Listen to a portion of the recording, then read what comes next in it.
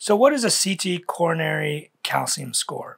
I get a lot of patients that went and got a heart scan, or their doctor sent them for a CT scan of the chest, and they come back with a calcium score, and or maybe they had a chest CT for their lungs, but it came back as there might be some calcium in their coronary arteries. So what does this mean? Now, sometimes the patient is completely asymptomatic, has zero symptoms. They come and say, "Hey doc, I got this heart scan. It says my calcium score is 1200."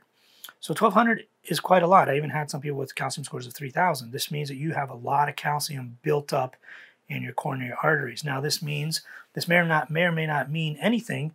It kind of depends. If you have zero symptoms and you've been a smoker all your life, but you quit, calcium generally means you have stable plaques. Now, a lot of times if they do it as a CTA, with a CT coronary angiography, where they inject dye and watch the blood flow through those arteries, we can tell if the lumen, or like the opening of the artery, is actually blocked. So if there's no blockages and they really can't tell, a lot of times it's not that easy to tell. But if they can't tell, then you're probably fine. So what do you do with somebody with a calcium score of like 3000? So if they have no symptoms, you can stress them. You can say, "Hey, look, he doesn't have normal CT, has severe coronary disease. Let's do a CT. Let's do a stress test and see what happens."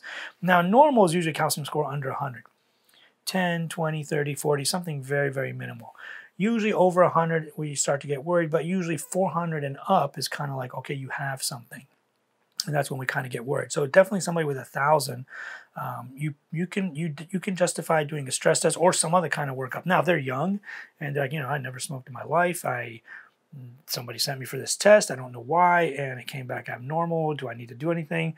And they're like, "I run marathons and I'm in great shape." You probably don't need to do anything, but definitely use kind of like your clinical judgment to find out how this person feels, how they're acting, what signs or symptoms they have. If they have symptoms and they have a calcium score that's high, you definitely can do a stress test and maybe even do a cardiac cath if they come in saying, if they have like unstable angina-like symptoms, they come in saying, every time I walk and when I get to the 100-yard mark, I get short of breath and I get squeezing chest pain. I stop, rest a little, in like 5-10 minutes, it goes away. I start up again, same exact spot, it happens again, or anything similar to that, like unstable angina or even stable angina.